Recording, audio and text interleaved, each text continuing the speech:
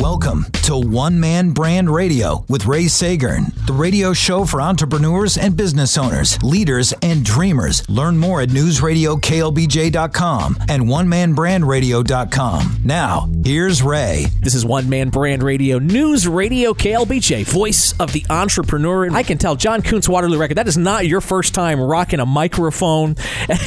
Welcome to One Man Brand Radio, John. Well, thank you, Ray. Great to be here. Going way back with, I think the first time, John, that I met you, we'll drill a little deeper in this, was when you guys were out on South Lamar there. That was the original location, correct, right? Yeah, right. Yeah, there wasn't a location before that. This would have been 88 when we launched KTSB Student Radio, and you guys were super supportive of us. But let's just start at the beginning. Man, it seems like the music business is going through weird changes. Disruption of retail has been a huge thing, right. But Waterloo Records is like this iconic brand that it seems to be bucking the trends and seems to be stable and just as strong as ever. Is that really the case in what's going on? Well, I mean, definitely retail overall has been challenged a great deal. And for what we sell is available all over the place, any way you want it, whether it's streaming or downloading. And we sell downloads on our website, just like lots of other retailers do. But, most people only think there's two places they can do that, or, Amazon, iTunes, and they're kind of done, and there's lots of places where they can stream.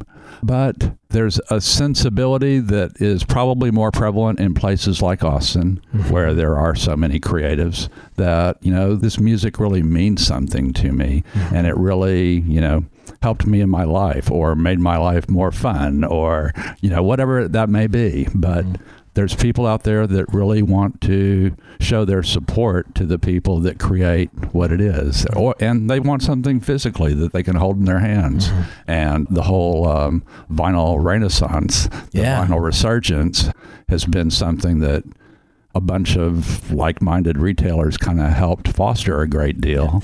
10 years later, 2/3 of my business is in music sales is vinyl, and only 1/3 is CDs. One Man Brand Radio with John Kuntz, founder of Waterloo Records, our guest. So I've been in your store a good many record store days for sure. I was going to bring some of my best finds, but that Flaming Lips box set from a few years back was really good. The Foo Fighters Rare Cuts that has the picture of the steak on the front is also one of my favorite ones that I got that day. But the trick here is that, I guess, by really speaking to that felt need of your most passionate customers, right? Which is vinyl consumers these days. Right. That you create this sort of tentpole for them. And a lot of what I've done has been really more about indie local bands back in the day. But the last several years, my thing has been more about helping business owners. But you offer such an interesting convergence of those two, which is your role of leadership and really getting it.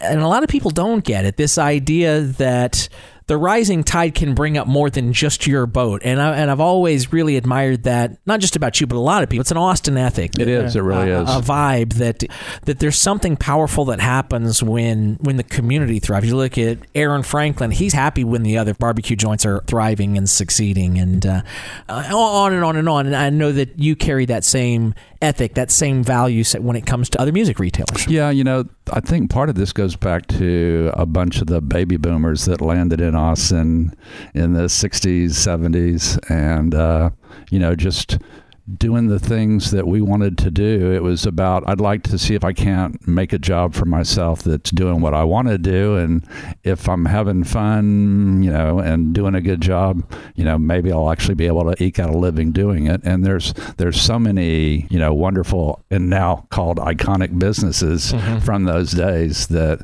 are around that shared that ethos. It was like, in Houston or Dallas, they're thinking about how do you put the money first and then do all this other stuff.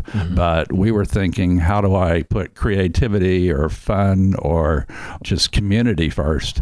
And hopefully, and maybe the money will follow, and and maybe it'll be enough to afford rent next month. What attracted you to retail, though, about starting a music retail shop? How did you get on that path in the first place? It's My wife kids me that, when I was a kid growing up in Houston, whenever there was a big rainstorm, I'd be trudging through the bar ditches with my wagon, picking up crawfish and trying to fill up a whole wagon of them. And I knew where all the Louisiana transplants were in Houston, and I'd show up at their front doorstep with a wagon full of crawfish to sell. So she thinks that's where my retailing started. Just a natural entrepreneur. But the reality is music's one of my biggest loves, and I have no musical talent whatsoever. So it was a way that I could share the music I liked with other people and maybe get that record before someone else could and get a chance to listen to it by the time it came out. So that was kind of it in a nutshell for me. Let's talk about entrepreneurship. Let's talk about business vision. Let's talk about adapting, because really, as much as you say that there's been a resurgence in the industry, and it's clear when you walk in your store, the truth is that there's a lot of survival of the fittest in the history of retail, and in particular, the history of music retail. There's a lot of players, whether you talk about those iconic other institutions like Record Exchange, Sound Exchange, ABCDs, Music Man, on and on and on. There's been a lot of record stores, music stores that have come and gone, but Waterloo endures. So speak to the entrepreneurs out there about the importance of innovation and adapting to survive in business. Since the turn of the century, 90% of the record stores that were around then have bit the dust. The ones that have survived, I think, are the ones that were flexible and nimble and really grounded, connected, part of the glue of their community. And that's kind of where I see Waterloo being. That's where, the other places here in town, End of an Ear, Encore, Breakaway, Antone's, there's a bunch of record stores in this town, and this town is a music town, so it deserves to have a bunch of great record stores.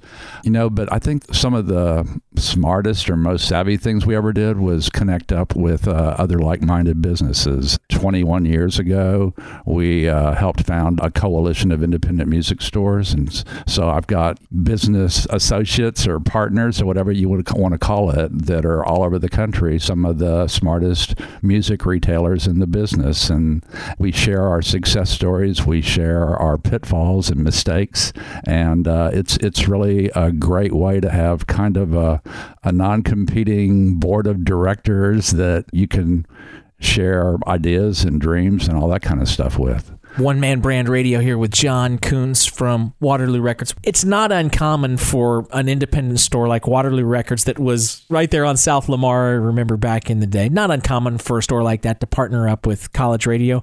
But from my point of view, it just felt like there was just this awesome, organic Austin thing that was going on. And it seems like through the years, whether it's what you guys have done with the KGSR CDs up the hall here, that you guys did with Jody and them back in the beginning, and you supported me and my KNAC CDs when we did those. Connecting with the community has always been an important part, to my eye, of what Waterloo's all about. You tell me. Absolutely. We started with three kind of pillars that worked really, really well for us and still do to this day, which is you could come in and listen to anything in the store. And back in 82 when we started, that was kind of unheard of. Pretty uncommon, in record stores. And, 15, 20 years later, every record store in the country was doing it. We said you could bring anything back that you weren't satisfied with as long as it was, in brand new condition. And everyone told us that was going to put us out of business. But instead, that made people flock to us because, again, back in 82, the only record you could bring back to a record store was one that was warped or skipped or something of that sort. Right. And then you'd get the same record back. You couldn't come in and say, hey, I wanted the live version and this is the studio version, but you could at our store.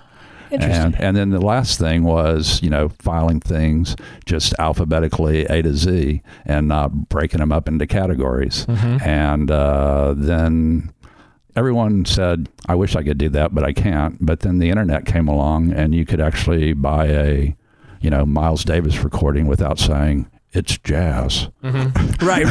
Yeah. You could just type in Davis and then there you are. So the internet kind of backed us up on that one. Let's talk about, to your point, the idea that Waterloo remains relevant to these ensuing generations of music fans. And it's funny, the movie High Fidelity, okay, is largely about the quirks and eccentricities of people that work inside the music. So you're thinking of John Cusack, and you got, of course, Jack Black's character. Right. Give me your thoughts on the quirks and eccentricities of these tastemakers that you employ to work in your store. I am so proud of the staff I've got at my store. Yeah. I always tell them, and I tell everyone else, they are what makes Waterloo the best record store on the planet. Yeah, I'm maybe the figurehead or whatever of the store, but we're open 13 hours a day, 7 days a week, 363 days a year, and that doesn't happen with one person. When you look at all the 2 to 3 free in-store performances we feature in any given week, and 28 in-store performances over 4 days during South by Southwest, and all the signings we do at all the music festivals here in Austin, like ACL Fest. And when High Fidelity, the book, first came out, and I was reading it, and my wife caught me laughing or something at a part, and she goes, "What is that book?" And I was like, "Oh, it's nothing. It's nothing.